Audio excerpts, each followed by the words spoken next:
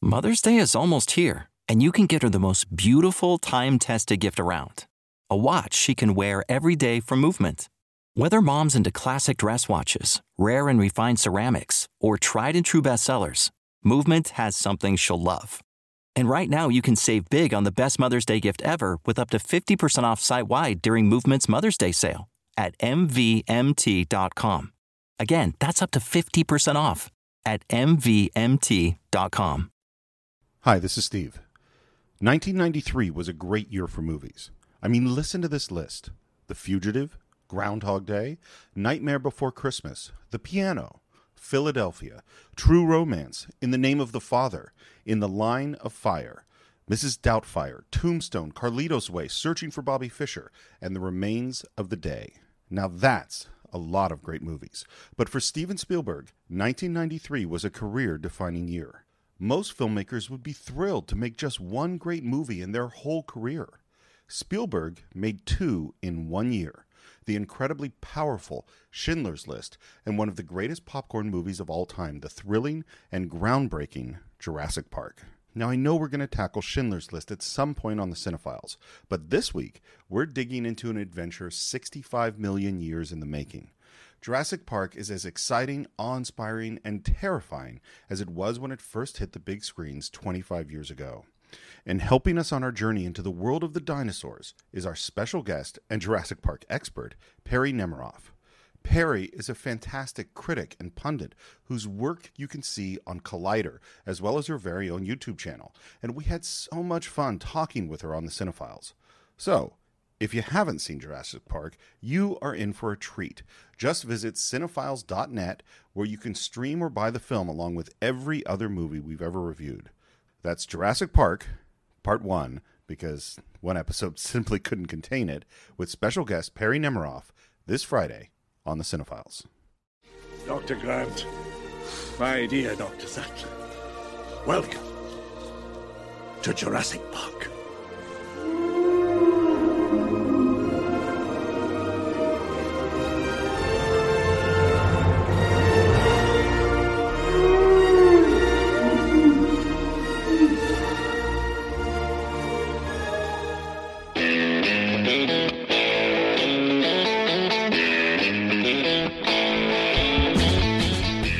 Hello and welcome once again to the Cinephiles, where each week we enter the world of a great film. We explore its themes, the history, the filmmaking, and the influence it has on us today. My name is Steve Morris. I'm a filmmaker and directing instructor in Los Angeles, California. Hello, everyone. My name is John Roca. I'm a voiceover artist, pundit, writer, producer, host on Collider Video, and a number of other things, including the Top 10 show.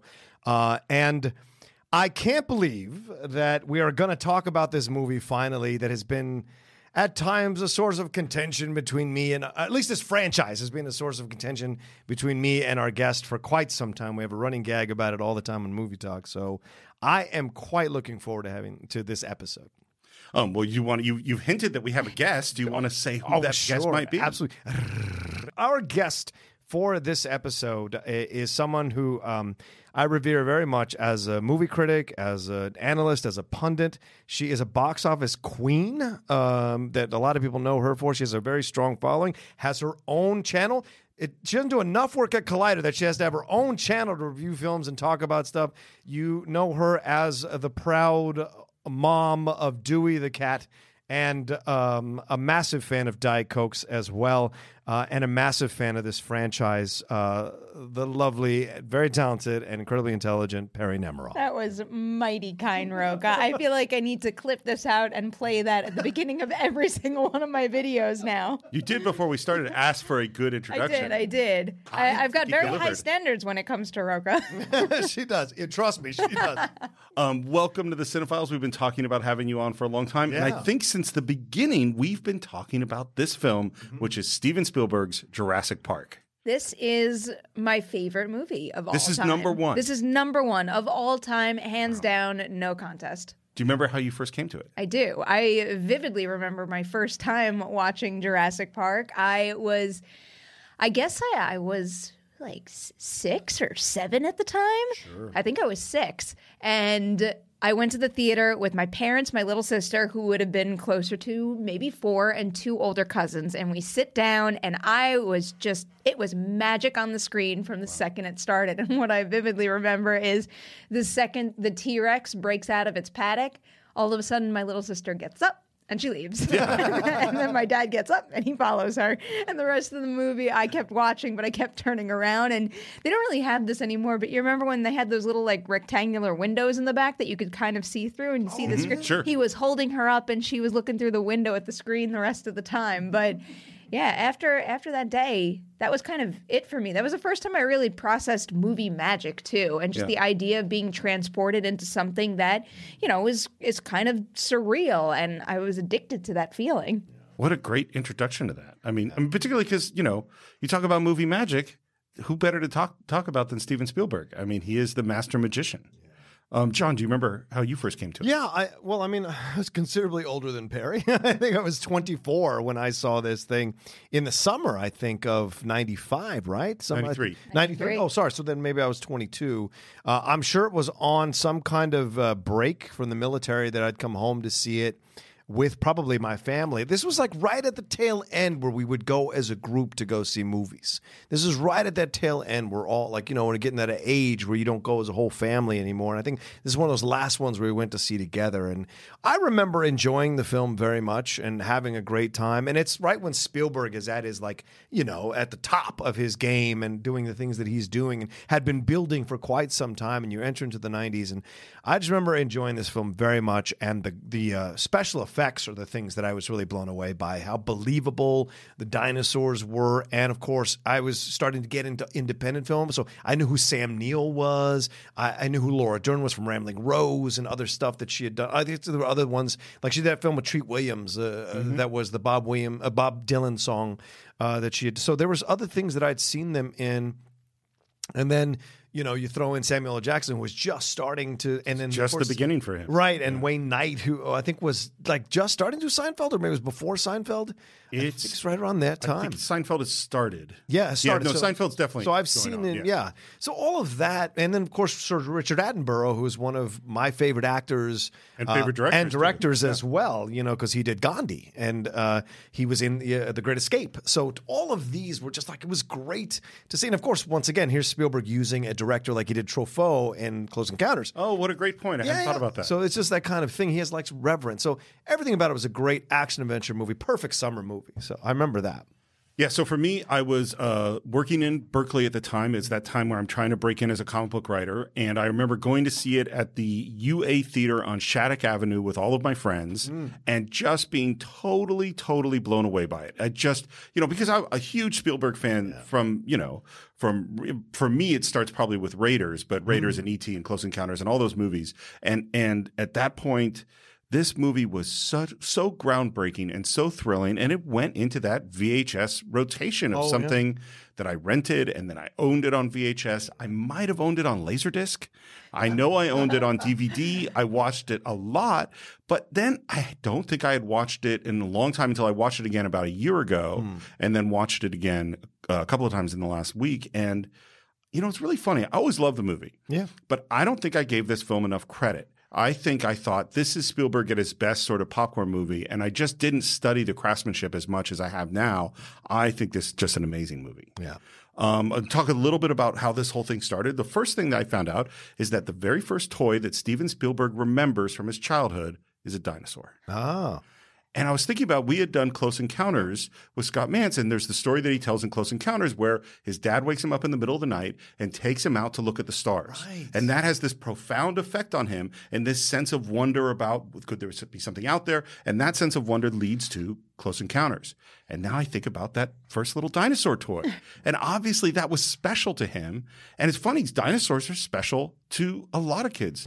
Were they special? Were you big dinosaur fans as kids? Shockingly, no. And because this is my favorite movie of all time, everybody always asks me that. Are you into the science? Do you know all the dinosaur stuff? And I was never into it as a kid except through Jurassic Park. I think any interest I ever had was specifically through this movie, but even after the movie, it's not like I went out and got books or anything. Stuff. All I basically did was take this VHS tape and play it over and over and over again. And also I had to have every single Jurassic Park toy you could possibly imagine. Nice. Wow. Yeah, I was obsessed with dinosaurs. Yeah. I hadn't thought about it in a long time, but if you asked 4 to 7 or 8-year-old Steve, what do you want to be when you grow up? I said a paleontologist. You knew how to say that at 7 or 8 years old? I did. And I had a book that was called All About Dinosaurs, which I read over and over and over again. And I went and took little kid dinosaur classes at College of Marin. As a little kid, I was obsessed with dinosaurs. Yeah, I had the same experience. I was obsessed as well. Read them like as a kid growing up, but way before Jurassic Park, obviously, like growing up, reading about I was fascinated. Brontosauruses, Triceratops, all the different kinds. But I didn't know how many there were that I didn't know that are in this movie. And like even the raptors, the idea of the raptors, I'd never thought to see the raptors. But I was always obsessed with T-Rexes. T-Rexes were massive for me. That and Brontosauruses. Those were my 2 favorite dinosaurs always. And so living in Virginia/Washington, D.C., going down to the Natural History Museum to see, I could do that any weekend I wanted to go. And as I got older and was able to drive, I would occasionally go down, spend a whole day walking the Smithsonian museums with a couple of friends and seeing all the historical stuff that was fun. And dinosaurs was always like the number one spot just to see what was new.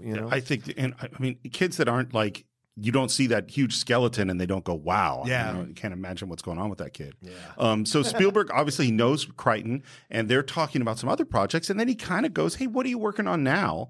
And Crichton says, oh, I'm working on this dinosaur book. And I think Spielberg right then goes, dinosaur book? What do you mean? And Crichton doesn't like to talk about his work until it comes out. And Spielberg forced him, like, no, tell me what this is. He tells him what the story is. Spielberg gets an advanced copy of the book, and then he does something which he's never done before, which is he starts storyboarding from the novel. Wow. I never heard of anyone doing this. He was so excited about it. He starts storyboarding from the novel. And of course, the big question is, how is he going to pull off the dinosaurs? That's the real problem. Right. How are we going to do it? And they put a lot of time and thought into it because he wanted these to be the best creatures that had ever been seen. And the key to it is real natural movement. He wanted the animals to move smoothly. He wanted them to breathe. He wanted realistic skin textures. He wanted them to have the right effects on the real world in terms of weight and power. And that's really, really hard to do. And what's interesting is they ended up not doing it at all the way they planned to do it. And I'm going to hold off on talking about that until we can see some dinosaurs. Well, it makes sense, Steve, to be worried about that too, because we had grown up with like the Ray Harryhausen stuff and, like King Kong and like the original 1933, where you see how that ape, and that it still holds up, how King Kong kind of, even though it's fast, it's still ferocious to look at and well done. And his battles in the movie and the Harryhausen stuff, 1 million world BC or 1 million BC, those kinds of movies. Clash of the Titans and Seven Voyages of Sinbad. There were dinosaurs or large creatures in those movies, and that's what we were used to.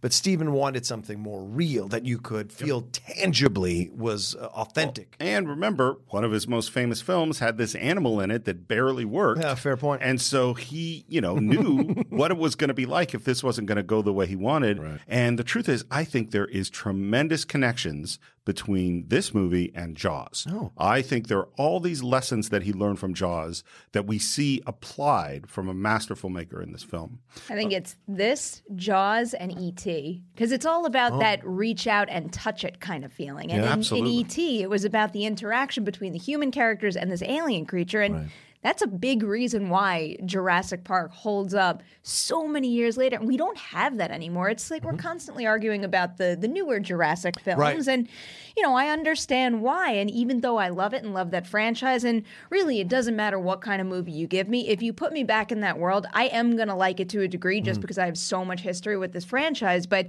as good as some of those digital effects look, I think it's almost lost that reach out and touch it feeling that you got from that original movie. I think Lost World has it a little bit, but the newer ones, not quite as much. Well, because I think E.T. is a great thing to bring up because there is an emotional component of wonder and joy and awe that Spielberg is the master of, and that those other films, they don't have that,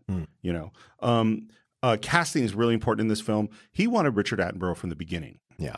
He just, saw this character as this man. And one of the things that's interesting is he saw a connection between the John Hammond character and Bridge on the River Kwai.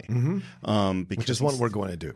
Absolutely. Yeah. We definitely have to. And because of the Alec Guinness's character being obsessed with something and taking it much too far, and also this thing of you really liking the Alec Guinness character at the beginning and still kind of going, wait, what exactly is happening? Yeah. And for the rest of the cast, he went to Janet Hershenson and Jane Jenkins, who are fantastic casting directors. And what Spielberg wanted was he didn't want movie stars. Yeah. And so he goes to people who are coming kind of out of independent films, and that's Sam Neill and Laura Dern, who I adore. I've loved Laura Dern in everything she's ever done. Mm-hmm. She's just fantastic. And Sam Neill, like even just like in Hunt for Red October, I love Sam Neill. Yeah. So good. But of course, the biggest discovery, I think, is Jeff Goldblum. Mm-hmm. And what's funny is apparently written into the script, and I can't remember from the book, is that he's more of just a nerdy scientist type.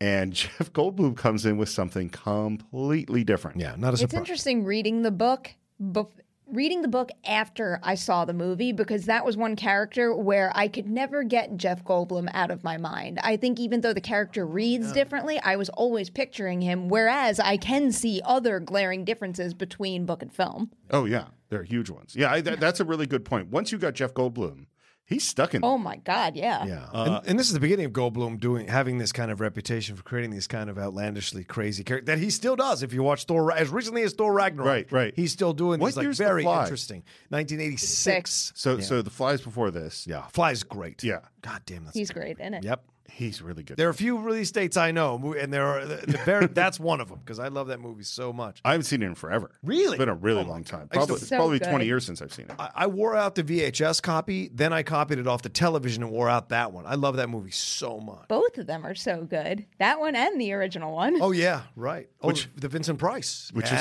strangely enough, directed by James Clavell. I think one of the weirdest, the writer of Shogun and King Rat and Noble House directed The Fly. He also is the screenwriter for The Great Escape. Oh, wow. Which is another movie I love and would love to do. Which Attenborough's in. Yeah. So originally they're going to shoot in Costa Rica, but there really wasn't the infrastructure they needed, so they decided to shoot on Kauai, and they start building it. And, of course, they have to build an entire amusement park, which is a huge, huge production design problem. Rick Carter is the PD. He studied Disneyland, studied Disney World, really to figure out how it works. And just as they've gotten everything built, they've started shooting. In comes Hurricane Iniki, and it is a big, powerful storm. It comes straight out. Apparently, the center of the storm was right at the hotel. The eye of the hurricane went over the hotel. And during this hurricane, everyone, the cast, the crew, the staff of the hotel, all the guests are huddled in the main ballroom listening to 185-mile-an-hour gusts of wind batter the building. It was really loud, really scary, and Richard Attenborough slept through the whole thing. Of course he did. Yeah. When you're old, you can sleep through a lot of things. Let me tell you. And when they woke him up, they said, "Oh my God, how did you sleep through that?" And he said, "I lived through the Blitz." Yeah. What are you going to say to that? Yeah, nothing. Yeah. And then, of course, their sets are ruined. They've got to start building that all over. But really, the whole area is really devastated. And so they have this crew, which is, movie crews are incredibly skilled, incredibly resourceful, know how to build things really fast. And the first thing they start working on is helping the community get back on its feet. And the cast pitches in and the production staff pitches in. And what Laura Dern says is this really bonded them as a group. So even though it was a terrible thing to have happen in the movie set, in a lot of ways, maybe it helped the movie. Well, and they all got paid to do it. Extra for staying on the situation. That's right? a fair point. And I've been down in Kauai, obviously, to interview The Rock for the Jumanji stuff, and being down there, all the signs are still up there in the places where they shot, and it's always fun to go. And I bet that's a big reason why. Sure. Because that community loves and respects what they did. Oh, yeah. And the Hawaiian community is a very powerful community. It goes generations deep, bone deep in, and if you help the people, they revere you for that. Because I think that's probably why they have all that stuff up there. I need to get there for a visit. You got it. I can't believe I haven't seen all that stuff. I was in Hawaii once when I was like too tiny to remember it, but the point is that was also before Jurassic Park. I need to get there to see all the setups they have, because I know if you go on any of those Universal trips now, they take you there. And you do the ATV trip, which you ride the three-wheel ATV all over the muddy thing, and it rained while we were there, so we were able to go, and they have dinosaur bones out that you can ride up on. This is my kind of activity. You gotta, next time they send it, you gotta go, because it's such a blast to do it. Yeah. Would you like to get into the movie? Let's do it. Yeah. We start with the Universal logo. We hear the sound, not of the Universal theme, but of jungle sounds and birds. And we hear that great John Williams score coming in. And we're in the jungle, and we see something moving through the trees. And, of course, as an audience, you know this is the dinosaur movie, so you assume this must be a big dinosaur. But it's not. It's a misdirection, because what comes out of the trees is a forklift. And held in that forklift is carrying a huge metal box. And we have a whole bunch of guys wearing helmets and uniforms, and they got guns. And whatever is being moved in that big box is really, really serious and really, really scary. And there's one guy who seems to be in charge. He's kind of dressed like a hunter, and he is his Muldoon, and he is giving the orders. And they clearly have a system of how they're supposed to put this thing in. Okay, pushing, team, move in there. They move that box towards this cage. You have the first team, which comes in to unlock it. And then after that's happened, the lights switch, and they say, okay, loading team, step away. Well off! Loading team, step away! And they call in the gatekeeper, and the gatekeeper climbs up on top of that thing. He starts to open up the gate. We see the raptor POV through the gate looking up at it. Joffrey, raise the gate! The gate comes up. The raptor charges, knocks the whole thing backwards. Gatekeeper falls in, and this moment is really, really scary. His body is halfway in, halfway out. Our hunter has grabbed him, is holding on to him. There's basically a panic among all these guards as he calls to them. They're electrocuting this animal, and the fear and the screaming from the gatekeeper at this moment is absolutely terrifying. And then he gets pulled up in the air, which of course is some guys behind this box lifting him up and down, but he seems to move. You can tell the power of the animal based on the reactions we're seeing from the gatekeeper. And finally, the hunter yells out, "Shoot us!" Which is just a fantastic moment, but it doesn't work. And slowly, the gatekeeper slips through our hunter's arms and disappears into the cage. Such a crushing opening. Really I feel like the second this movie started, my poor parents probably looked at each other and said, "Why did we bring How our old were you teenage?" again? I think considering it came out in the summer of '93, I must have been 6, not yet 7. Yeah. But I was instantly sold thanks to this opening here, and it's crushing. It's so crushing when you look at the actor who plays Joffrey's face the entire time. You could feel the pain that he's going through because you haven't even seen the raptor. You don't see any blood, anything like that. It all needs to read on his face, and it does. And the decision, too, to have his hand slip out of Muldoon's arm at the end in slow motion and then fade to the next scene, I feel like that decision also makes it even more upsetting. Well, and this to me is this connection between this movie and Jaws, because this to me is Chrissy going swimming. Yeah. Is that you have this really, really scary moment right at the beginning of the film with characters you don't really know, with an unseen, and that's really the key to me, is an unseen monster. Is that with Chrissy, it's just the dark, and it's her reactions and her screams that make it so scary, and then she gets just pulled in and disappears, and that's exactly what happens to our gatekeeper. Well, and also, like, if Muldoon is basically Quint to a degree, oh yeah, sure. that shot of the hand going through is very reminiscent of Scheider being unable to hold on to Quint as he falls into the shark's mouth in that That's a great sequence point, at too. the end. So that there's the same director shooting, kind of having some homages maybe to, because the opening is absolutely the same opening as Jaws in a different format. Well, I think it's really important because although this is going to be a movie about some dinosaur action and being scared of the scary dinosaurs, we're not going to get to those for a really, really long time. Yeah. And so we need to kind of tell the audience, don't worry, the exciting stuff is coming. Hang on. And that's what we do right at the beginning, is this incredibly thrilling, incredibly scary moment.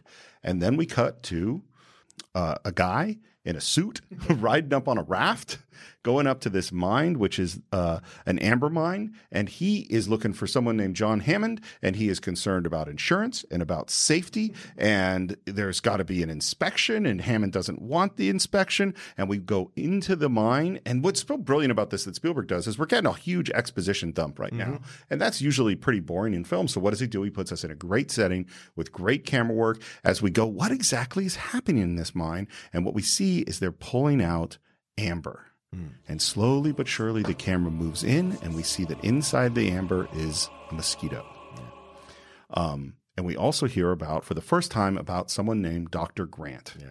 And Dr. Grant is the person who's going to have to inspect this park, whatever it is. And the guy in the mine says, because Grant's like me. He's a digger. Shout out to that actor, Miguel Sandoval. It's such a great setup, too. And it immediately shows you who Gennaro is, too. Yeah. Because, like, Right. if you actually look up the translation of what they're saying, they're all picking on him the entire time. really? They're betting he's going to fall off the raft. And Yep. it's also, they don't even give you the translation of this either. But as he's talking about what's in the amber, he basically says something like this is going to make a lot of people happy. And if you don't go out of your way to look that up, you're not going to know, but you know it based on his tone of voice, his expression, how excited they all are to find this piece. I mean, unless you speak Spanish, then you get it. I Googled it. if only we knew. I was curious. You should. And speaking of digging, let's head off to the dig. Yeah. We see hands and brushes cleaning off this partially buried velociraptor skeleton as the students and Grant and Laura Dern are all trying to do this. Skeletons don't come that way in the ground. That's not how you find them. Nice, neat, and organized. It is a lot more difficult. And this is where we meet Sam Neill and Laura Dern. And they're just fantastic in this movie. And what we get very quickly is Sam Neill is a bit curmudgeonly. He doesn't like computers. They're doing some cool thing where they're shooting something into the ground and using sonar, which apparently discovers another perfectly assembled velociraptor skeleton. As soon as Sam Neill puts his arm on the computer fritzes out. Yeah. And this, of course, is a running joke. And then he starts talking about the fact that we've seen this evidence that velociraptors are like birds, that dinosaurs and birds are related. And this little kid thinks it looks like a giant turkey. A turkey, huh? Oh, no. What Sam Neill does to him, what Dr. Grant does to this kid is so horrible and so funny. I mean, he just comes at him. And that's when the attack comes, not from the front, but from the side. From the other two raptors, you didn't even know were there. And he slashes at you with this 6-inch retractable claw, like a razor, on the middle toe. He doesn't bother to bite your jugular like a lion, say. No. He slashes at you here, or here. Or maybe across the belly, spilling your intestines. The point is, you are alive when they start to eat you. That's one of those things that will scar a child for life. And I think that might be one of my favorite speeches in the entire movie, one of my favorite pieces of dialogue. And when you just look, it's the same thing as the Joffrey thing, where you only mainly think about the ensemble and all the famous faces, but then you have all these supporting performances that are so key to selling certain moments. And here, that kid, as he's saying that speech, and you cut to that kid, and you could just see all that like snotty, bratty confidence just stripped away as he starts to picture what happens when a raptor spills his intestines. And eats him while he's still alive. Well, and the other thing that's happening, and again, this is good lessons for filmmakers out there. We're getting some exposition in a really entertaining scene. We're hearing that raptors, unlike T-Rexes, don't just see movement. We hear that they attack in groups, that they come at you from the side, that they're intelligent. You know, all these things that are going to be really important later in the film, we're getting in this really entertaining moment. Which makes the kid like freeze. The kid's totally So freaked don't out. ever forget that. It's and he walks away with Laura Dern, who's like, if you wanted to scare him, you could have just pulled a gun. and Grant's reaction is, You want to have one of those? and she's like, well, not that one, but I do want one. And Grant's just like, well, kids smell. They do not. Some of them smell. Babies smell. They smell, they're noisy, and they're expensive. Actually, all true. Those are all accurate statements about kids. It's also a great window into this like subtle thing that this is a relationship. We don't know. It's not overt. It's not presented, and it's great in that way. And she clearly wants to have children with him. Mm-hmm. He does not want to have kids. So this has been a conversational.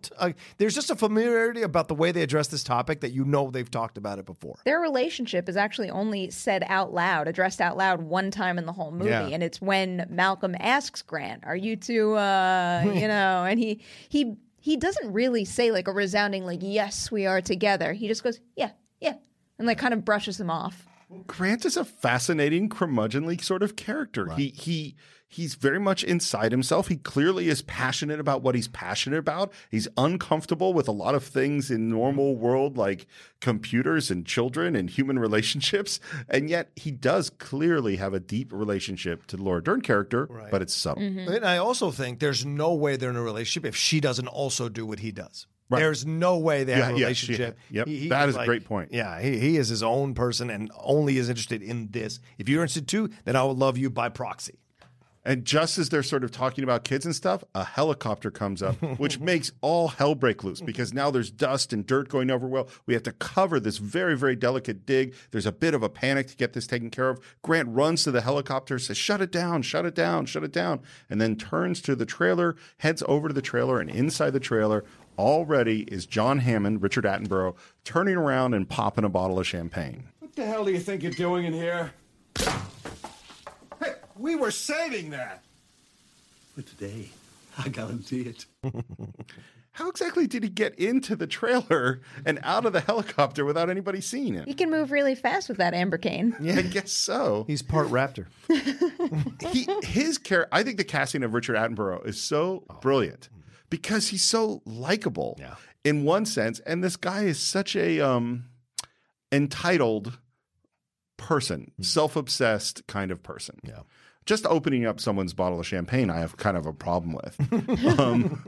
Like, you should really ask before you go into someone's stuff. Not when you have something to celebrate like that. And not when you're the person funding their dig. Yeah. That is a fine point. And you can replace the bottle of champagne. That's true, with probably a much nicer one. Probably. And of course, both Grant and Ellie, which is Laura Dern's character, are both kind of mad at him until they realize who this guy is. Yeah. And he just rolls right into his spiel. I own an island off the coast of Costa Rica. I've leased it from the government, and I've spent the last 5 years setting up a kind of biological preserve. Really spectacular, spared no expense. He is one of those people who's very passionate and is clearly used to other people getting swept up in his passion. And right now his passion is about this park, and he just needs them to come for a few days down to his island off of Costa Rica to sign off on the thing. And if they do, he will fund their dig for 3 more years. Yeah.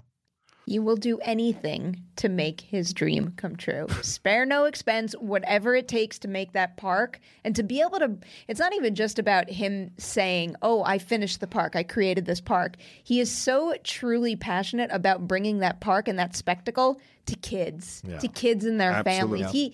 That is genuinely what he wants at his core, but he's a little...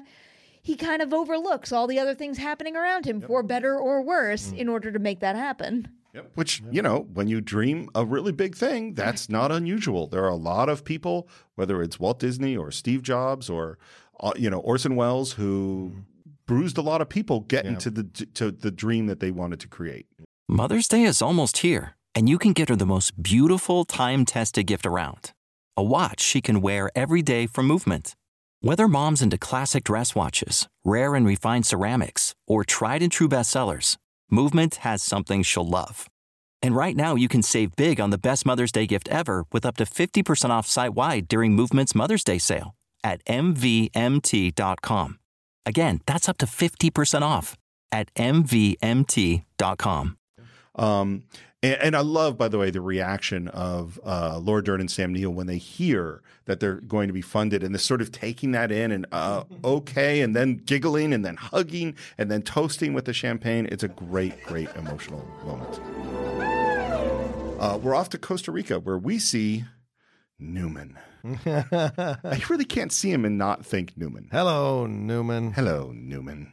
And it's Wayne Knight who plays Dennis Nedry, and he's at a restaurant, and he's waiting for someone named Dodson, and this guy shows up with a briefcase, and he yells out, "Hey, Dodson!" And the guy's a little nervous. "Hey, keep it down, keep it down, keep it down." You shouldn't use my name. Dodson! Dodson! We've got Dodson here! See, nobody cares. And what's happening is some industrial espionage.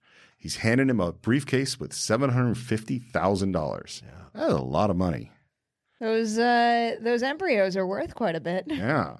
And they're talking about how, and he asked, well, how am I going to transport them? And out comes this Barbasol shaving can. Barbasol. It's the greatest idea ever, and it's so iconic now too. Where, if you showed any movie fan out there a can of Barbasol, their mind would immediately go back to Jurassic Park. That's why they make replica cans. That's why I have a little Barbasol can pin that has a magnetic thing that flips up and it shows the dino DNA inside of it. It's such a smart move. Yep, like the Reese's Pieces. And we see that, E.T. We not only do we see how it opens up and has these little compartments, but we also see it has real shaving cream. Yeah. And then someone's going to eat that on a piece of pie. So nasty. Poor person. And I love that Wayne Knight is just giddy, laughing through this maniacally in this really through the whole thing until we get to the fact that you have only 36 hours to transport it. And suddenly he gets deadly serious and he's like, that's all on your guy in the boat. Yeah. I've timed it out. I need 18 minutes to get out. And when I do, if that boat's got to be there and if it's not, we're in trouble. It's the second you take something out of his hands. He has that whole control room under his own lock and key. He knows he can get that down to the second. Mm-hmm. The second it comes to somebody else doing something, he's in trouble. Well, and he is a horrible person. Yes, he is. In almost every way. Oh, yeah. He is a mean, nasty, arrogant, gross. His workspace is unacceptable. I would lose it if I were in the room with that. So we're on a helicopter, and now we get to meet Jeff Goldblum, Dr. Ian Malcolm. So you two dig up dinosaurs? He kills it in this movie. He is so funny and so charming and so odd and so arrogant. Yeah, I love this character. His mannerisms and his laughs are just awesome. Yeah. They're only Goldblum. They're so Jeff Goldblum specific. I had the chance to interview him for Independence Day Resurgence. Hey-o. And before we even started talking about the movie, at one point we were just casually talking, and he did one of those laughs like, and I took it and I clipped it together with his laugh in this scene. And I could just watch that on loop. That's hilarious. And I love Hammond's line about him is that you'll have to get used to Dr. Malcolm. He suffers from a deplorable excess of personality. Well, and it's a fun window into him as an actor. Like just all the touching of Richard Attenborough's knee. Like, who knows how much of that he cleared before he did? Because it looked like he didn't. Because Attenborough's like, what did I tell you about this and touching and do the things you're doing? And he's like, doing all the things that he's doing. And everyone seems this close to cracking up when he's doing what he's doing. Because they're probably just watching this guy do something that they instinctually don't know how to do. And in this quite interestingly charming yet slightly offensive, but not really offensive because it's Goldblum doing it kind of way. He walks that line so eloquently. And then to have what's his face? Attenborough's character say to the lawyer, like, you brought the rock star, I brought the scientists, you brought the rock star. And even Trevor's like, what are you talking about? I didn't hire this guy. So it's interesting how this whole relationship goes about. Well, we're going to see all sorts of interesting dynamics between Malcolm, Alan Grant, and Ellie. You know, because he's immediately kind of flirting with Ellie. Yeah. With his chaos theory, smooth bullshit. Dr. Sadler, I'd be surprised if you weren't familiar with the idea of attraction or something like that. Oh, so smarmy and so funny. Yeah. Does he bring up the flapping of the wings in this one? The beautiful, or is that later on, the butterfly wings? And I think that's later. That's later. Okay, it's later. That's later on. And we hear that we're coming in on the island and we're going to get a little bit bumpy and everyone's putting on their seatbelts and Sam Neill goes to put on his and he has two females. It's such a smart story element, too, because it's clearly mirroring the fact that all the dinos in the park should be female. Oh, yeah. Shit. Yes, that's great. I hadn't thought about that. And of course, what his final solution is, because he's an old school guy, just tie the seatbelts together. You do what you got to do. You got to do what you got to do. We land, beautiful shot as it comes down with the music in front of the helicopter.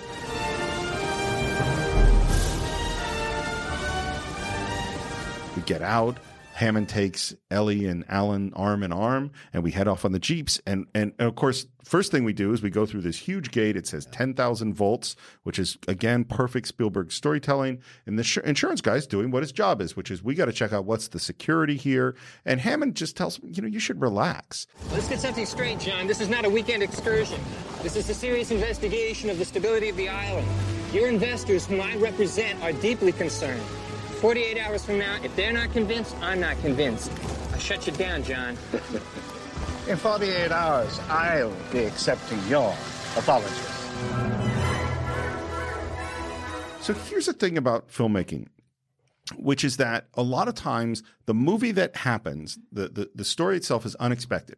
So you have characters that are going to go into a situation expecting one thing, and then they're going to meet the monster, the bad guy, whatever. So you're going to go to the Christmas party at your wife, who you're having marital problems with, building in Los Angeles, and you don't know that terrorists are going to come take over the building. And so, but the thing about it is that in really great movies, you need to be involved in the story that they think is going to happen before the other thing is happening. And in Die Hard, we're totally involved in John McClane and his wife and her boss and the guy, the coke doing guy who's kind of an asshole. And we're really interested in that. And if that movie continued, it would actually still be an interesting film. This is the best example I can think of, which is setting up all these things about insurance and security and signing off and toys and evolution and flirting and the conflicts about science, and all this stuff is fascinating, and we're going to stick with it for a really long time. That's the genius idea about, Michael Crichton's book too. He's creating a theme park that we would all genuinely want to attend, and we get the luxury at the beginning of Jurassic Park, the movie, to be able to see and get the impression that we could reach out and touch all these things that we would want to see should this park exist in the real world, and then clearly it doesn't pan out that way. Well, and speaking of which, that's where we're about to go, because we are about to have our first sight of a real dinosaur. I think this scene is remarkable. Mm-hmm. I think this is one of the best scenes in any movie I can think of. And every time I see it, it makes me cry.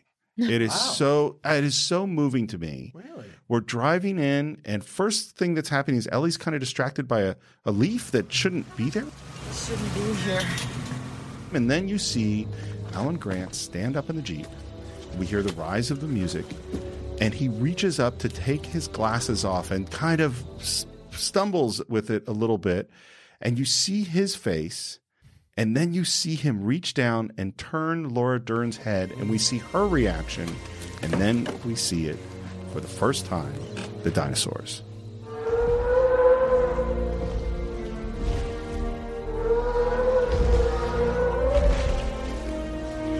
That is just an amazing film moment. It's a dinosaur. It is so well done, and on multiple watches, it's so interesting too, because you know what their faces look like. The way you describe it, that moment is just so iconic. Then when you watch it again and you look at other people like Gennaro and even Malcolm, I find Malcolm to be one of the most interesting people to focus on in that moment, because he's basically the non-believer. He's the one not rooting for the park most of the way through. But even in that moment, when he gets his first sight of a real dinosaur, he can't even help but to smile. You did it. You crazy son of a bitch, you did it. This is the wonder of it. I mean, this is that thing that Spielberg saw looking up at the stars as a little kid. This is the moment of playing with the dinosaur toy. This is just reaching out and touching E.T. This is this thing that Spielberg does better than anybody else in the world, which is the joy, the wonder, the childlike experience of seeing the magical thing. I mean, it is an amazing filmic moment. And you see Grant and Ellie kind of stumble out of the Jeep and move towards the giant Brachiosaurus, and the camera angle moves low below them, and the dinosaur rears up and comes down, and its feet hit, shaking the world right on the downbeat of the music.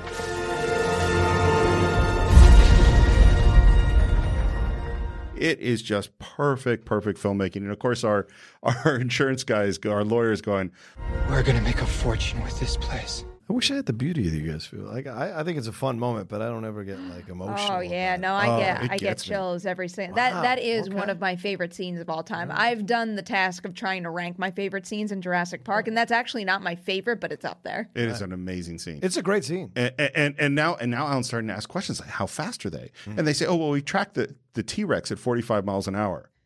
What? Yeah. 32 miles an hour, I believe. Oh. All right. I defer to you. You have to defer to it. She's seen it 7 You are the times. expert. Well, that's a good Schmodown question. It was on there. It's either 32 or 36. Okay. Well, we clocked the T-Rex to 32 miles an hour. And I love too that Grant, he started to hyperventilate. Yeah. Because this is his life's work. I mean, can you imagine you spend your whole time from childhood on, you know that he loved dinosaurs as a kid, speculating and thinking about these things. And now here they are. The real things are right in front of you. And as he kind of puts his head down between his knees, Hammond walks forward and the music rises and he says, Welcome to Jurassic Park.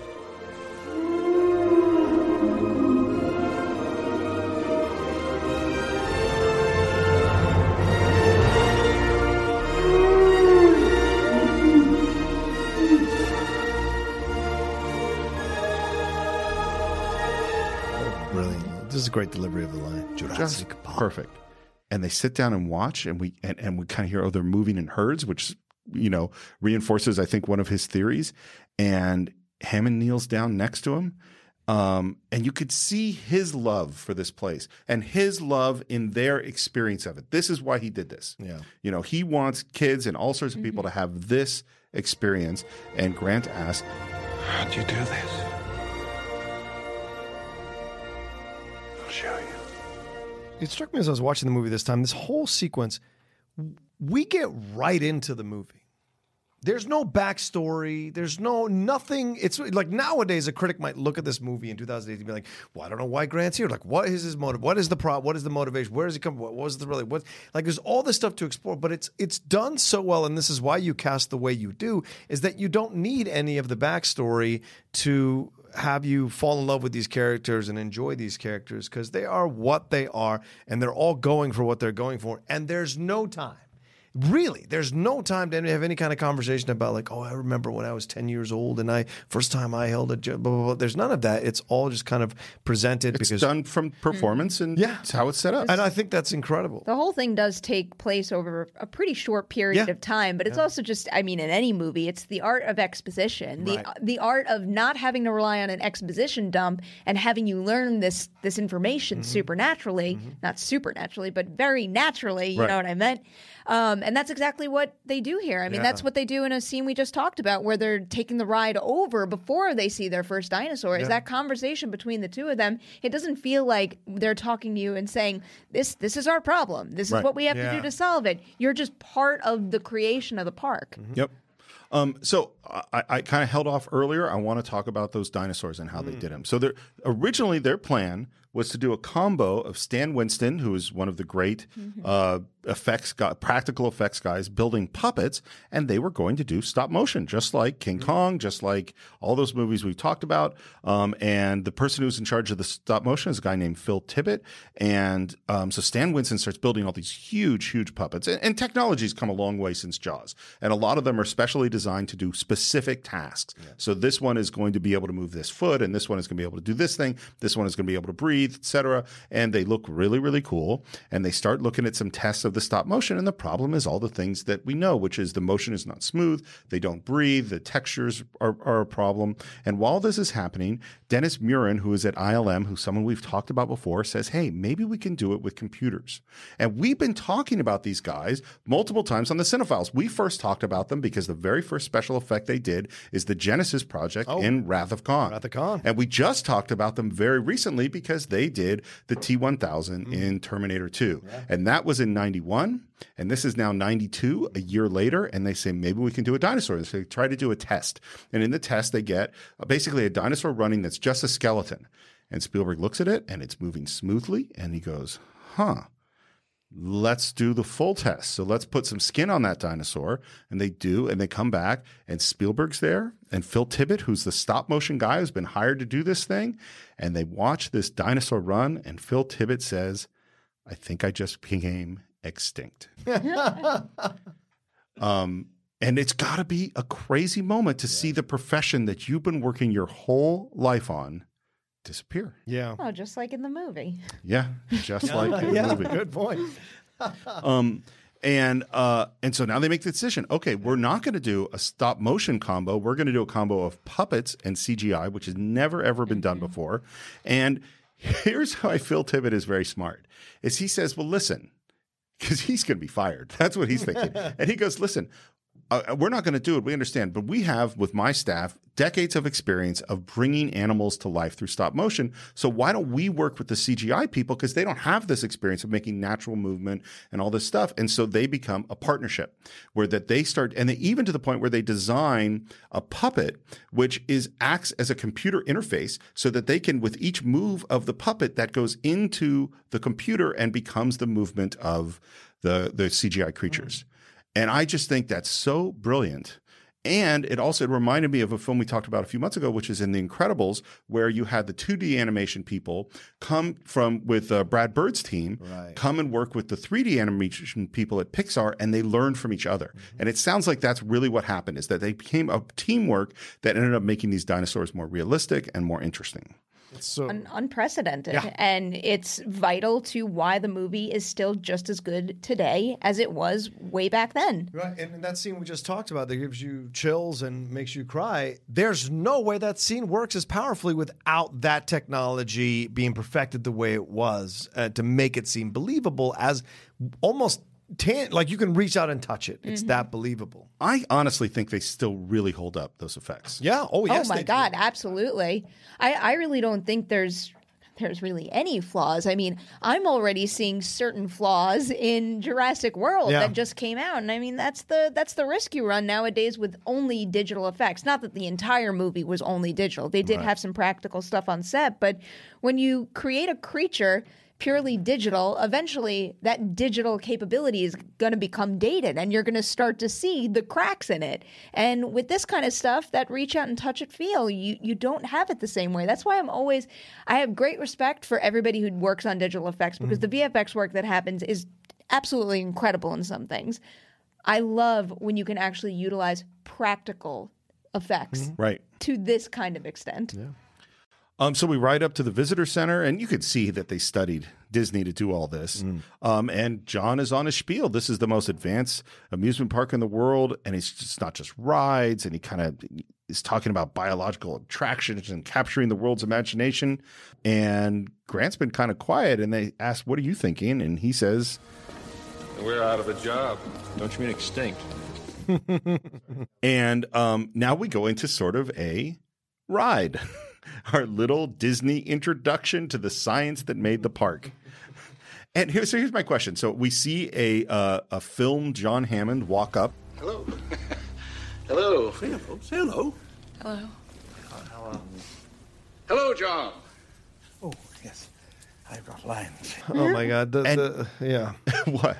Well, just working in a theme park, you see films like that all the freaking time. Yeah. So seeing him, and it's really charming, though. He's like, "Oh, yes, I've got lines," and he pricks them, and all of that is really well done to convey a theme park so effectively, but also some of the most cringe-worthy parts of a theme park as well. They did it great. Yeah. Well, here's my question. The filmed John calls out to John. Yes.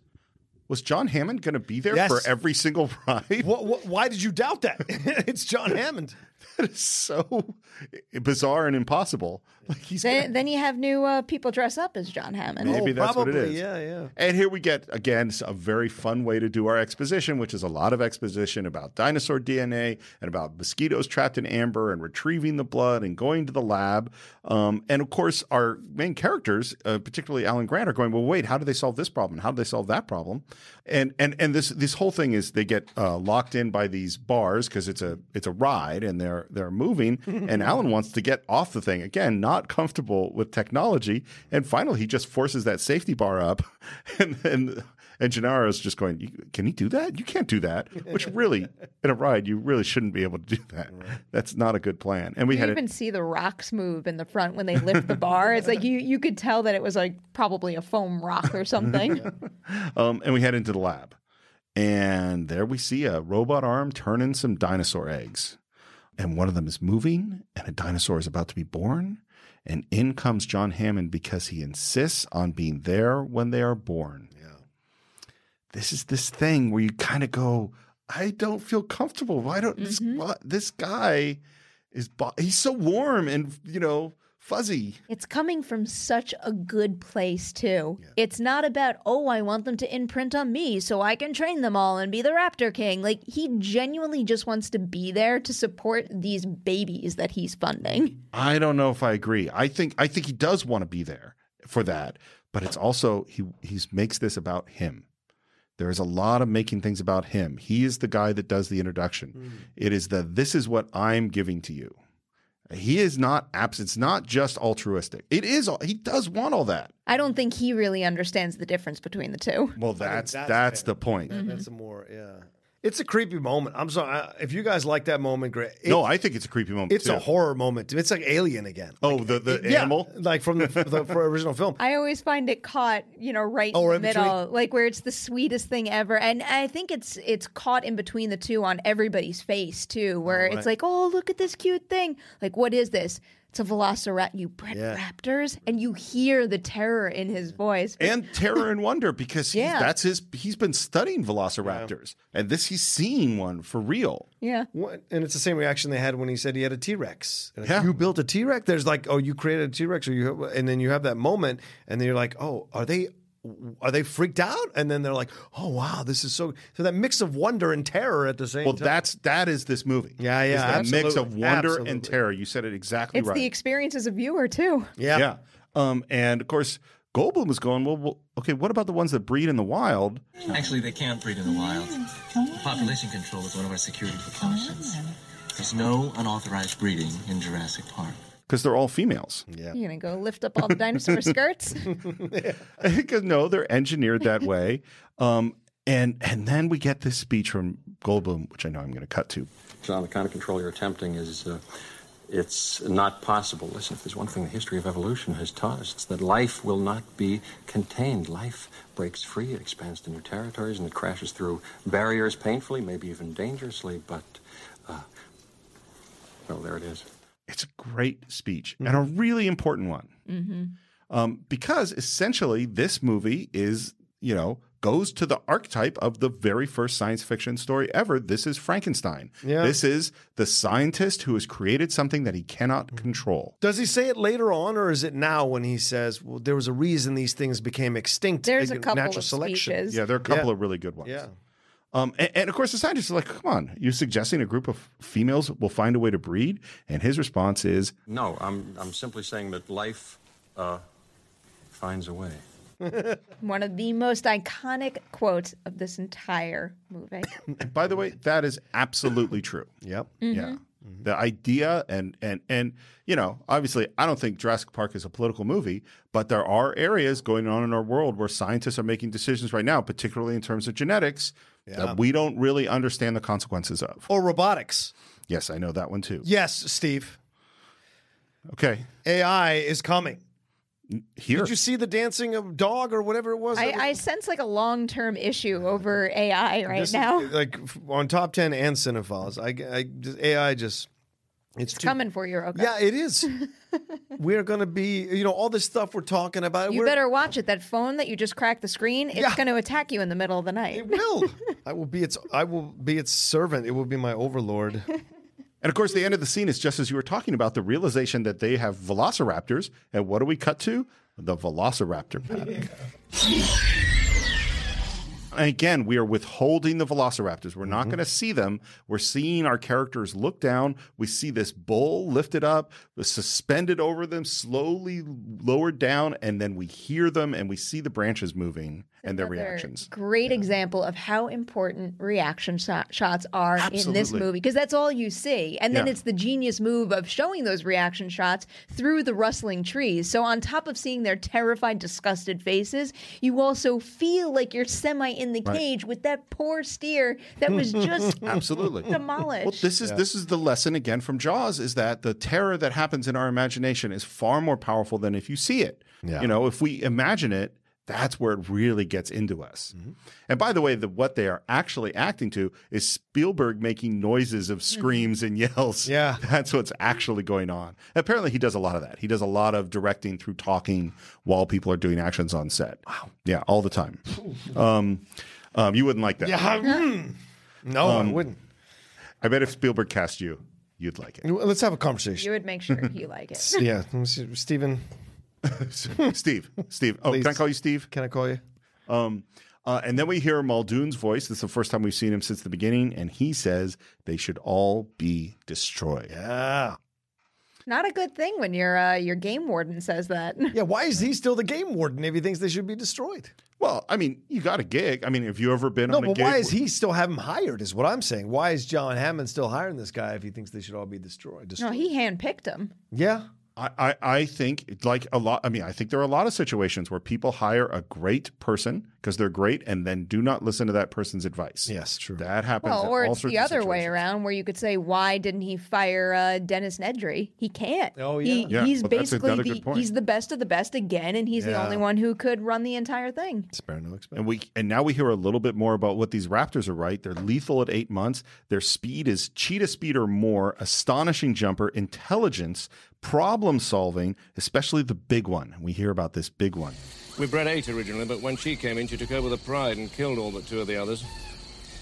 That one, when she looks at you, you can see she's working things out.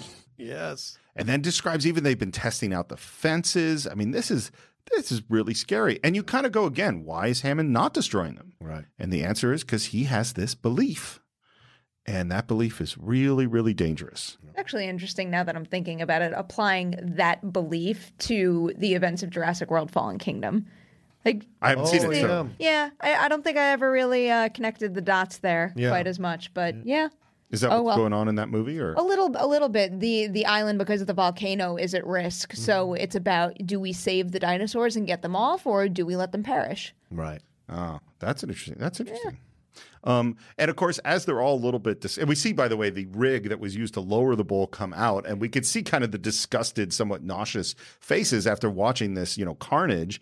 And Hammond says, Yes. Who's hungry? and we go off to a very elegant meal. Again, we've spared no expense. And we're talking about merchandise, and we're talking about profits, and Hammond's going, no, but we don't want to cater to the super rich. And he's like, oh, we'll have coupon day. What a magnanimous person John is. Absolutely. Well, he thinks he is. Well, that's what I'm saying. Yeah. And Malcolm kind of watching all this. I love this. This is me in the room. What Malcolm does, I'm not saying I'm as smooth or charming as Jeff, but that's You're very smooth. That's my thought. If that's my thought process, everything he says, I'm that person in the room. Well, now wait a minute. What about this, this, and this? And I think it's fantastic what he says throughout this whole scene. Gee, the lack of humility before nature that's being displayed here staggers me. Yes, nature is destructive. And at this point, the lawyer signed on because he's like, we're going to make so much money. And so he's like, oh, no, things are really different than we expected. And Malcolm's response is, yeah, they're a lot worse. Don't you see the danger, John, inherent in what you're doing here? Genetic power is the most awesome force the planet's ever seen, but you wield it like a kid that's found his dad's gun. Yeah, man.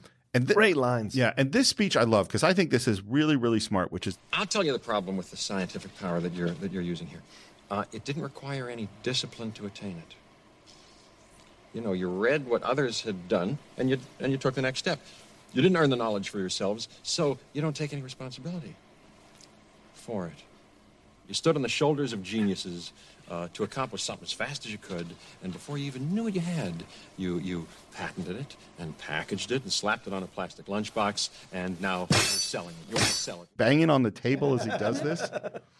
I think this is such a great point because you can build on the science of the past. So Archimedes struggles with buoyancy and he figures it out, and we don't have to do that struggle anymore because that's already done. Right. Einstein struggles with general relativity and theories on gravity, and we don't have to do that anymore. We start from where they stopped. And so our science is extremely advanced, but everybody has to learn wisdom on their own. Mm-hmm. And so our wisdom goes way more slowly. We all start as idiots and learn it slowly. So you can be armed with all this tremendous science and not have the wisdom of how to wield it. Mm-hmm. I think that is a fantastic, great speech. What enhances it even more is when he's giving that speech, you're basically in like this oval of marketing too. It's like he's saying all these things that you shouldn't be doing, and all those things, like to the extent that you have Jurassic tennis being promoted over there, everything is, you are consumed by it. I don't think you're giving us our due credit. Our scientists have done things which nobody's ever done before. Yeah, but your scientists were so preoccupied with whether or not they could, they didn't stop to think if they should. And Hammond's argument is, well, what if we wanted to save the condors and bring them back? And Malcolm's like, no, the dinosaurs were already selected out. Yep. And then he has this thing. He's like, they ask, how is a scientist so anti-science? And this is, again, pure Goldblum. Oh, what's so great about discovery? It's a violent, penetrative act that scars what it explores, what you call discovery. I call the rape of the natural world. Rape of the natural world. That might be a little farther than I would go. Yeah, well. But Ellie's with him, because she says, how can we know anything about an extinct ecosystem? How can you be so confident you can control it? Because she's already seen they picked poisonous plants because they thought they looked good. But these are aggressive living things that have no idea what century they're in, and they'll defend themselves violently if necessary. This is not going the way John Hammond expected it to. And he turns to Grant, expecting that Grant, the biggest lover of dinosaurs here, is going to be on his side, and Grant's not either. Dinosaurs and man, two species separated by 65 million years of evolution, just been suddenly thrown back into the mix together. How can we possibly have the slightest idea of what to expect? Thank God for the blood-sucking lawyer. Yeah, that's a great point. And I think about this too. This is, again, I don't want to be political about this, but there has been an incredibly rapid change in technology in terms of cell phones and social media that have completely shifted the way we deal with politics and interaction and how humans relate to each other and how children are raised and levels of empathy. And this technology has happened in the last decade, and we do not know how to deal with it. And it is changing us in ways we don't understand, and a lot of them very destructive. And I think that is exactly what we're talking about, is science moving forward because they can, and not asking about whether or not they should. And we're all running to catch up every single step of the way. You get the new thing, and you got to learn in a split second what that new iOS update is going to bring into your life, whether you like it or not. Yep. And then we find out they're here. Time to introduce us to Timmy and Lexi, our grandkids. Yeah. I think there are a couple of brilliant changes from the book that happen here. One is that they make Lexi the computer character, which is really, really smart. And I think they switched the ages from the book, I think. And the other one's coming up because we're about to start our Jeep tour. And we see that these Jeeps run on tracks. And again, he says we've spared no expense. And Tim is obsessed with Dr. Grant. Yeah. Because he loves dinosaurs. Is Dr. Grant into Tim? No. Not so much. He keeps changing cars that he's going to ride in. That is a brilliantly blocked scene, Right? too. And the way they capture it all is you're kind of like weaving in and out of the cars. Oh, I love it. Yeah. And this is classic, perfect Spielberg, because my memory is that in the book, Dr. Grant likes kids. And in the movie, he doesn't like kids. Right. That is so clear. It makes such clear storytelling of what is the journey of this character from beginning to end. And a character who doesn't like kids has conflict and contrast as opposed to one who does. It's so key to his journey in the film, too. Exactly. It basically enhances his whole arc in the movie, too. Yeah. And of course, just as they're getting in, then the girl comes back, Lexi, and she says, she said I should ride with you because it'd be good for you. So now he's got both kids. Up in the computer room, we get to meet Samuel L. Jackson. Yeah, man. My favorite. He's great in this movie. I mean, he was so, this era of him sort of arriving between Jungle Fever and all these little parts he's showing up with. He's always so great, and he's great in this one. Goodfellas. Goodfellas. Yeah, small part in that too around this time. And it's another 2 years before Pulp Fiction. It's coming soon. Yeah. He's chain smoking and he's working, and Hammond is watching them on the monitors. And again, this is great Spielberg storytelling as the tour starts, and everyone's excited. Grant's response is, "God help me, we're in the hands of engineers." And we hear a voice talking to them, and the gates open as we hear, "Welcome to Jurassic Park." Welcome to Jurassic Park. What do they got in there, King Kong? That's, by the way, Richard Kiley's voice. Spare no expense. Spare no expense. What a shout out they gave him. It's such a weird thing in the movie. We got Richard Kiley. And it was like, how many people in the audience were like, oh, they got Richard Kiley? Definitely not 6-year-old me. That's what I'm saying. Yeah. You weren't a big Richard Kiley fan? That's the thing that's Are you now? Well, I'm aware now because of the movie. I'm aware of who he is because of the movie. I also tried sea bass because of this movie. I never liked it, but I tried it because of this movie. It's not my favorite fish. Yeah, it's not mine either. There are a lot of fish I like more than sea bass. Yeah. But we digress. On the tour, we're going to go see these dinosaurs that are called Dilophosaurus, and we see a sign about them, and everyone's really excited to see them. They're not there. Nope. Back in the lab, Sam Jackson is knocking down some glitches, and now we finally see Dennis. it his work, and as you say, his nasty workstation, and he's automating all this sorts of codes, and he is complaining and bitching, and it's very clear John Hammond does not like this guy. Yeah. Apparently there's some financial problems or something. Always financial problems. Yeah. And Dennis's financial problems are always Hammond's financial problems. Yeah. Yeah. Do you think he's a nephew? He's a what? He's the nephew of Hammond. Oh, a nephew. No. No. No, I don't think That's so. how Why would he left keep bailing field. him out? Because he seems like the one guy who can handle all this code. Well, I mean, Nedry does have the capabilities and the talent and the skill to be able to manipulate Hammond for more money. I mean, he says he's like the one man band of this whole operation, Yeah. and it's proven too. If you take him out of the equation, they can't fix it themselves. So basically, Nedry can consistently ask Hammond for more money. Well, and this is also a sign that actually Hammond is not building a park that makes sense. I mean, even if you take away the things that go wrong in this particular thing, it's like everything can't be dependent upon one guy that nobody else understands what they did in a huge amusement park. Right. That is not how this can work. And in the lab, we hear, they're approaching the Tyrannosaurus paddock. And we end up at the T-Rex paddock, and the Jeep slows down in front of a fence, and everyone is really excited, and they're looking out the window. And again, we see that 10,000 volts sign on the big fence, and there's flashing lights. And then Malcolm says, God creates dinosaurs. God destroys dinosaurs. God creates man. Man destroys God. Man creates dinosaurs. to which Ellie's response is, Dinosaurs eat man. Woman inherits the earth. There's Right on point. A great look from Alan and Ian. And then a goat rises up from the ground. It's bleeding. And now we kind of realize, the T-Rex is going to come and eat the goat. And everyone's getting excited. And Poor Lex, she's a vegetarian. You can't eat the goat. no, she's upset about it. And Alan's kind of going, look, the T-Rex is going to want to hunt. It doesn't want to just have this served to him. Right. And then nothing happens. The goat lays down. Everyone is really sad. And we don't get to see the T-Rex. Again, we withhold the animals. 2 no-shows. Yeah. And I love Hammond watching on the monitors, and Malcolm gets right up in that camera. It's like, are there supposed to be dinosaurs in your park? Such a great move. I really hate that man. That's such a great line. It's all these teeny tiny things that you don't think really click in your head. And it's just when you watch this movie over and over, you start to memorize the inflection. Yeah. I've hit the point with Jurassic Park where whether it's the way a line of dialogue is delivered or even the way one of the dinosaurs roars or makes any noise for that matter, I know those sound effects so well that when I hear them in other movies or TV shows, it completely takes me out of it. Right. And they do that. They do that often, actually. Yeah, they definitely will use them in other places. And one of the things that I think one of the misconceptions about great movies is people think that, great movies are because someone had a great idea.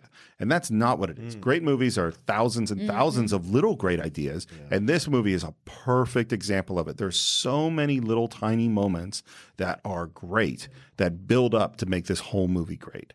We're back on the tour, and now Malcolm starts talking about chaos and chaos theory. And first he's describing the butterfly effect, and he's talking to Sadler about it. And there's this really weird moment as he's talking to her that he's kind of touching her hair. Yeah. It is so odd. It's invasive. Yes. Now, I can't remember. Is Alan in this same Jeep with them? He's with them. That's what I thought. So this dude is all over your girlfriend.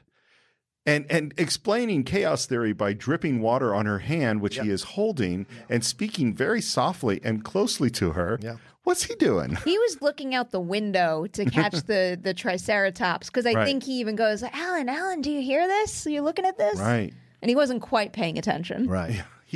We know where his priorities are. And of course, he sees the Triceratops, and what does he do? Gets out of the car. Yeah. You really shouldn't be able to get out of a car on a ride, particularly a ride around dinosaurs. I think Muldoon says it. He said, I said we should have had locking mechanisms on the vehicle doors. Yeah.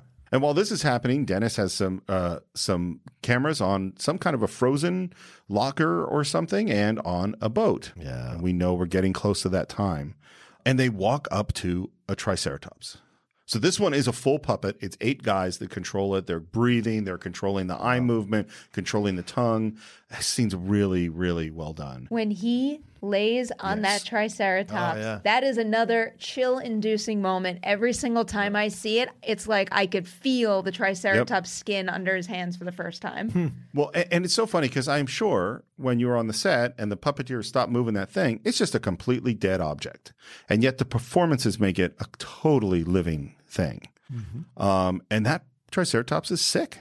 And the sound design, by the way, is really good for this too.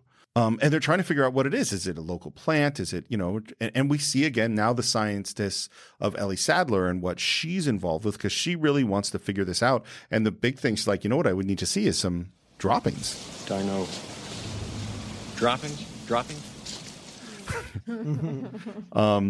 Back in the control room, I don't think I mentioned there's a big, huge storm coming. Yeah, I was going to mention that if they had that scene earlier. Yeah, and the storm is still coming, and it's not weakening. It hasn't changed course. Does it happen in the book? Is there a storm in the book? Okay. There and this scene is intercut with the Triceratops scene. Oh, it's in the book? Yeah. No, in the movie. Yeah, They cut back and forth between the two. Right. And now they're making the decision, we have to end the tour. Because the risk is too big with this storm coming in. And you see John Hammond is not happy about this. He wants to let the tour keep going. And the other thing they're saying is that we're going to have a shuttle and all the staff is going to be leaving off on some boat. And then we cut to what I can only describe as a very big pile of shit. That is one big pile of shit. And Ellie's got she's literally upper arm deep in this big, those are some long gloves she's got. That also has one of my favorite lines of the entire movie. So my entire family loves Jurassic Park. We watch it over and over and over again, and we repeat many lines. But I think the line that we repeat more than any other is when Malcolm goes to her, "You better wash your hands before you eat anything." Every single time one of us is ready to eat something and does something, we always say that. There's another great moment, too, where Malcolm says to Grant, she's tenacious, and his response is, "You have no idea." Here's something I think about about Alan and Ellie's relationship is I think he's really confident in their relationship. Oh, yes, of course he is. I mean, I think he is distracted sometimes, and I think he isn't always but he knows her in a deep way. Yeah. I also think, like Perry said, where his priorities are is his archaeology. That's where his real 100% love and attention is what he does for a career and for his job. So Ellie doing her own thing, he's fine with because he's not super obsessed with being possessive about her. He's got other things that he focuses on, and he knows she can handle herself, and she does throughout this whole movie. Laura Dern, it's incredible. This is 1993, right? In 2018, we're still not going okay, these women lead these films, blah blah blah. Throughout the whole film, she is a super feminist, and we'll find that later on when she has that quick back and forth with Hammond, and she's saying we'll discuss the gender politics or whatever. And I love that every moment, and it's not overt, it's not pushed. It's Steven Spielberg. He loves and respects female characters in a lot of his movies, and in a lot of these things with Laura Dern throughout the movie, you see that. Well, part of it is just the casting of Laura Dern. Yeah. Because she's got so much strength to her. Yep.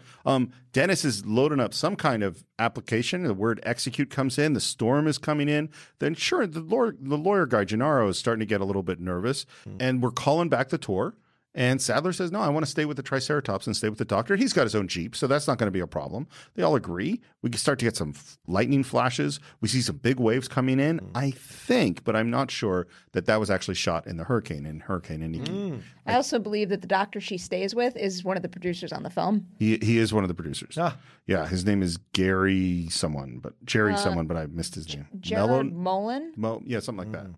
Now it's about time. Dennis has got to go. So he calls down to the boat and they say, we're leaving right now. And he begs them for 15 minutes. And he says he knows he could do it in 20. Maybe he could do it in 18. And the tour is coming back and Hammond is upset. And they're kind of going, look, this could have been a lot worse. This could have been really bad. And Dennis comes up and is like, anybody want a soda or something? Because I'm going up to the machine. I thought maybe, I'd get somebody something. Because I've had all these sweets and I think I'm going to get something salty. I thought maybe somebody would. And he is nervous and awkward and says I've got to do something with the system. It's going to reboot. There's some minor systems going in and out. No big deal. And he hits execute and he heads off, sets a timer, and he's gone.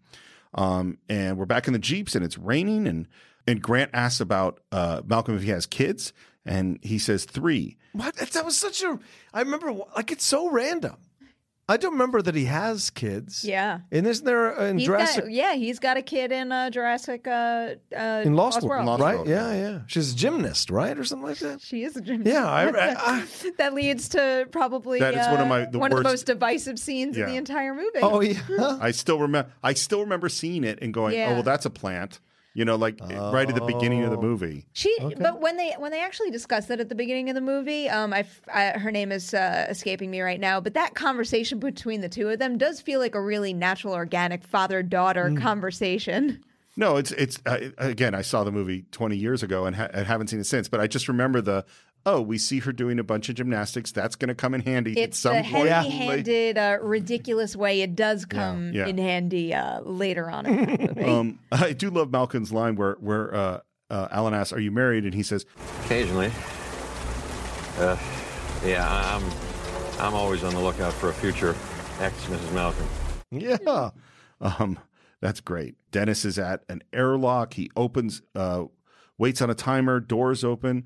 Sam Jackson is smoking his cigarettes and looking at all the security systems shutting down. Hold on to your butts. And at first it's sort of, oh, well, Dennis said something like this was going to happen. But it seems to me when you have giant predators that, you kind of should be really careful about. It's just the door security systems at first. It doesn't become problematic until the fences start going out. Yeah. Then that's when all their red flags go up. And Dennis gets his shaving cream can. He starts loading it up with T-Rex DNA and Velociraptor and Stegosauruses and all of them, closes them back up.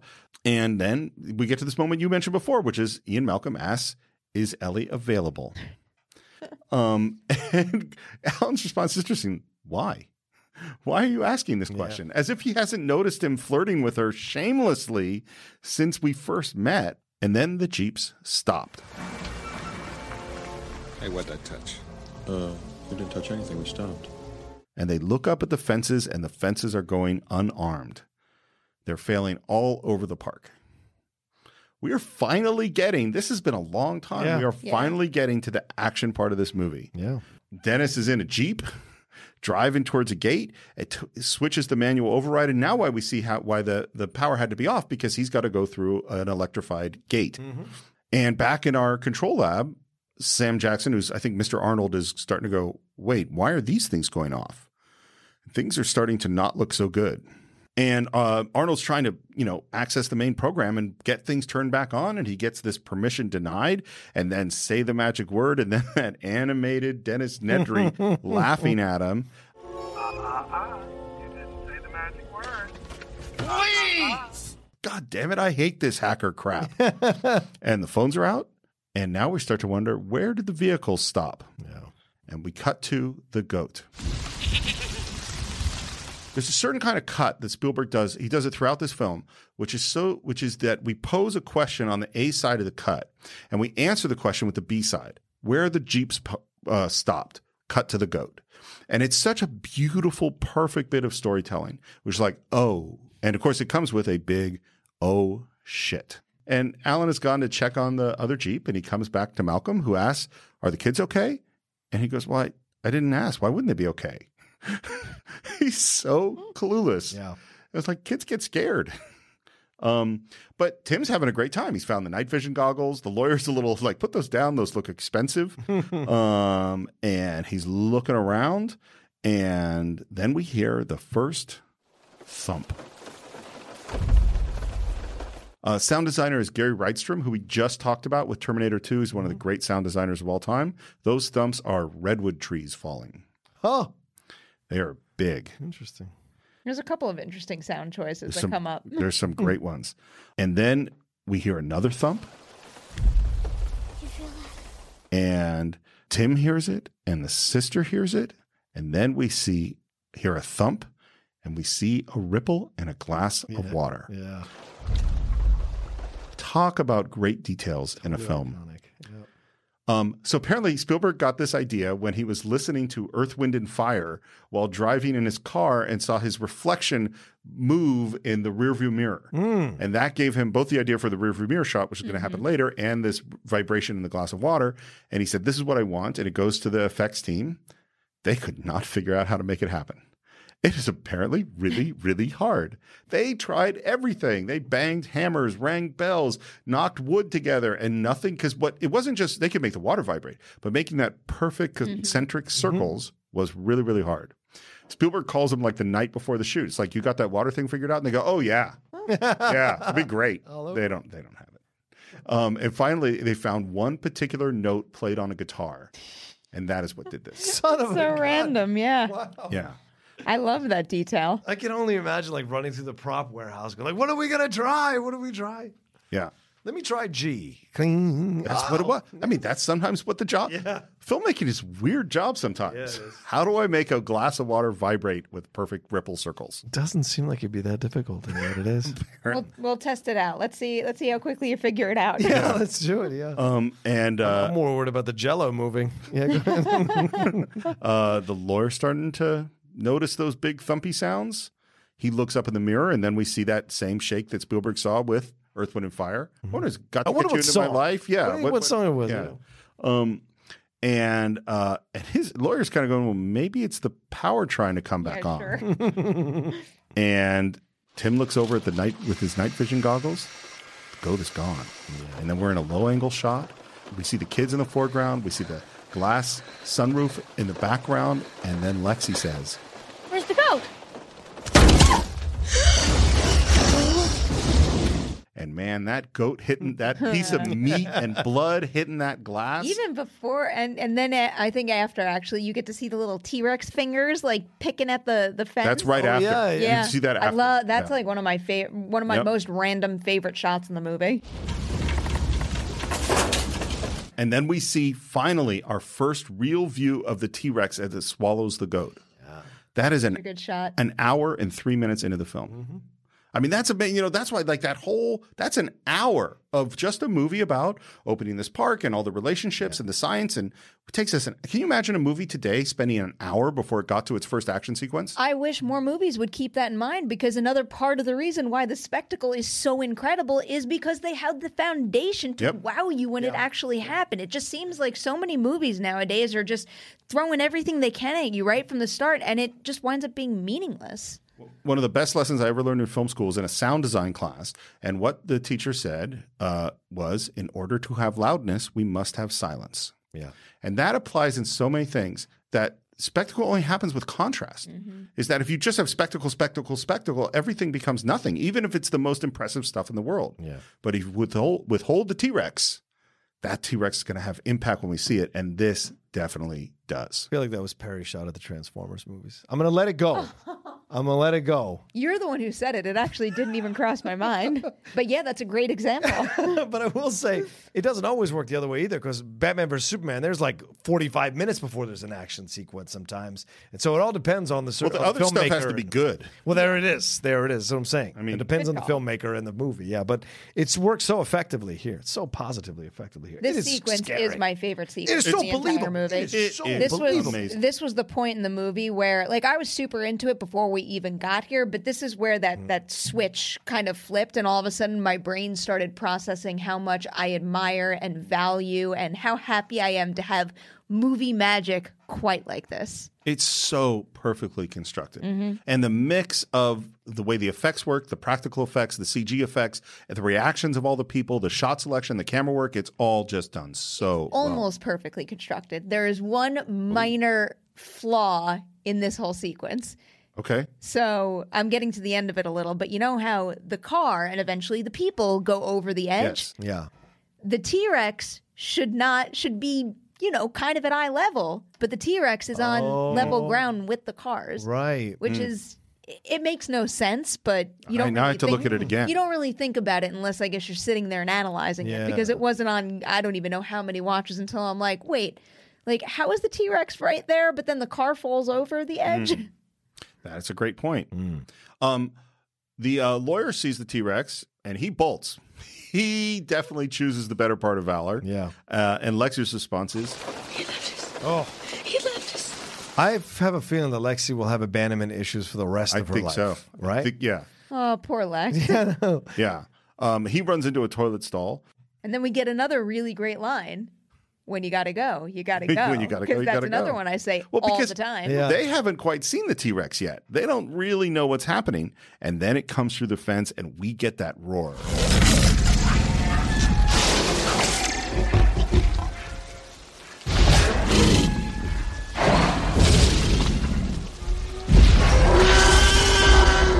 Boy, do I hate being right all the time. One other thing that's interesting about the scene is that it wasn't supposed to be raining. Mm-hmm. Spielberg added that at the last minute. Problem is, Stan Winston had not designed these puppets for the rain. Oh, shit. And the skin was absorbent. So it got heavier and heavier. Oh, Jesus. It was like, it was like kind of sponge material for the skin. And they're really precisely calibrated motors for weight. And so suddenly the T-Rex is hundreds of pounds heavier than they thought. And it kept breaking down. So they had to keep drying it off and shoot until it got too heavy and wouldn't run anymore. And then dry it off. Yeah. It makes things a lot harder. And at first, Alan says, keep absolutely still. This vision's based on movement. And what's the next thing we see? That flashlight. Why is Timmy grabbing the flashlight? Lexi's got the flashlight. I mean, right. You're a kid in the dark with a monster. What would you do if you had a flashlight? You would turn it. Plus, she doesn't know. Yeah. It's Tim that knows the dinos, not her. Right. Well, and the T-Rex bumps the Jeep, and man, that is a really powerful flashlight. Yeah. That thing's kind of amazing. And they are trying to get the flashlight off. Turn the light off. And then Tim pulls that door closed. And now the T-Rex is sure something's going on in this Jeep. And I love that, again, it's all these little details. T-Rex's head pops up in the glass, the flashlight hits its eye, and the pupil dilates. That is so cool. Such a brilliant little detail.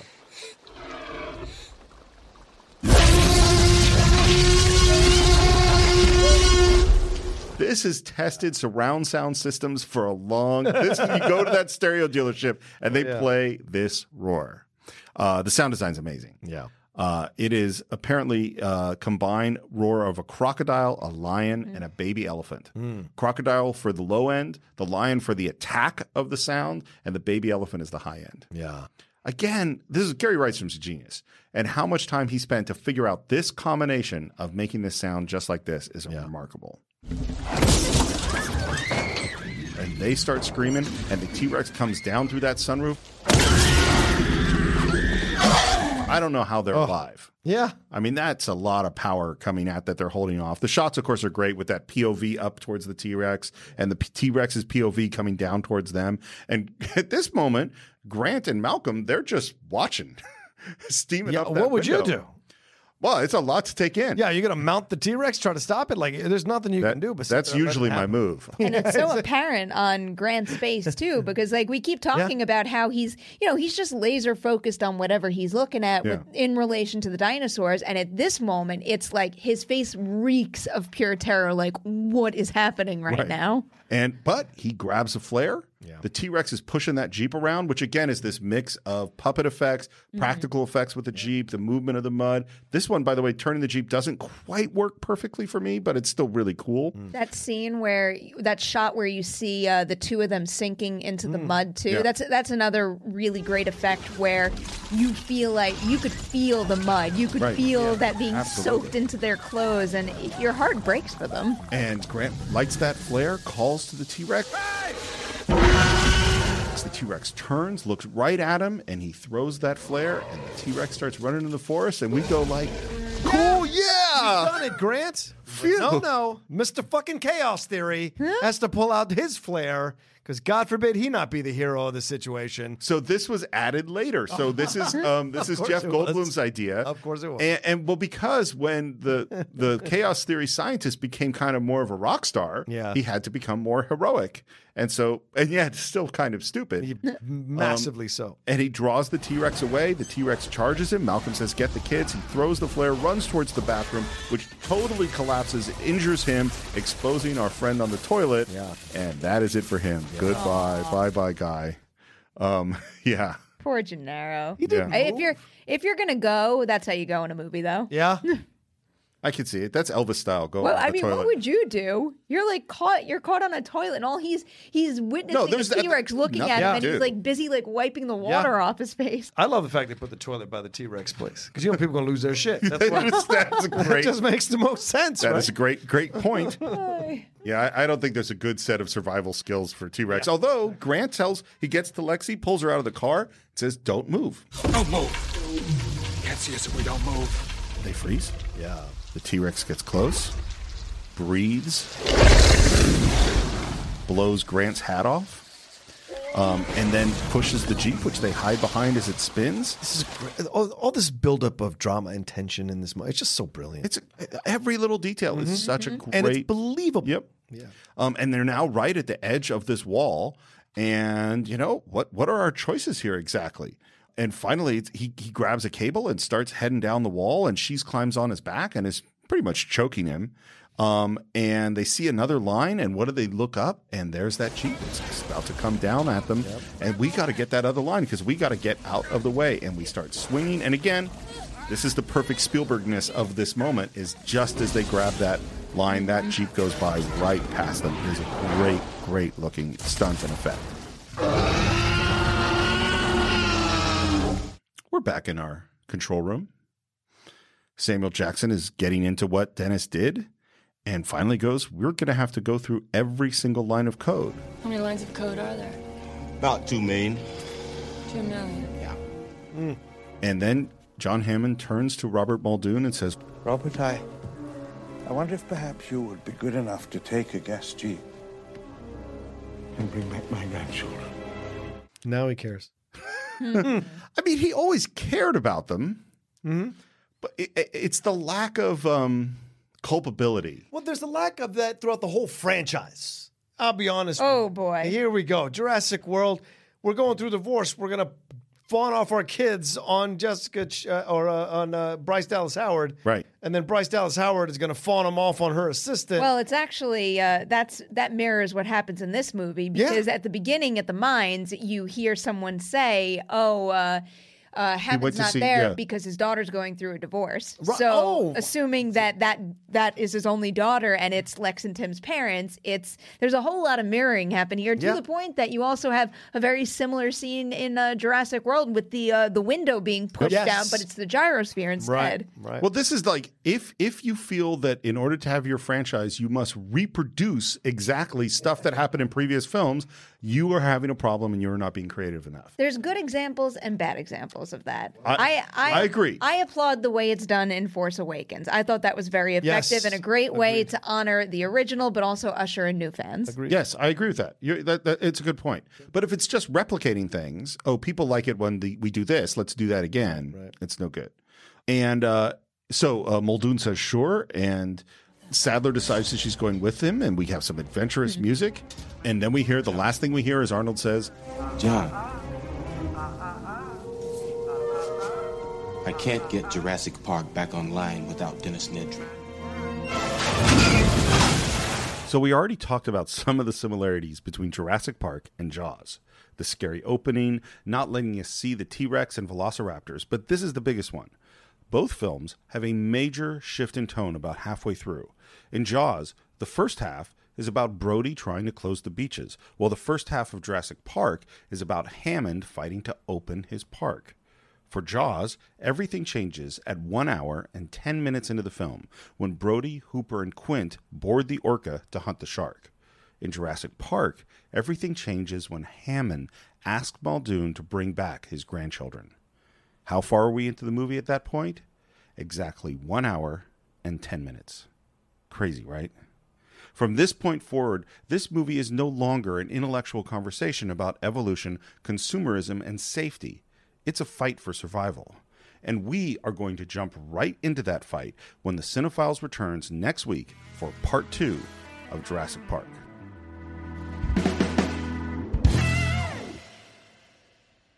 Mother's Day is almost here, and you can get her the most beautiful time-tested gift around. A watch she can wear every day from Movement. Whether mom's into classic dress watches, rare and refined ceramics, or tried and true bestsellers, Movement has something she'll love. And right now, you can save big on the best Mother's Day gift ever with up to 50% off site-wide during Movement's Mother's Day sale at MVMT.com. Again, that's up to 50% off at MVMT.com.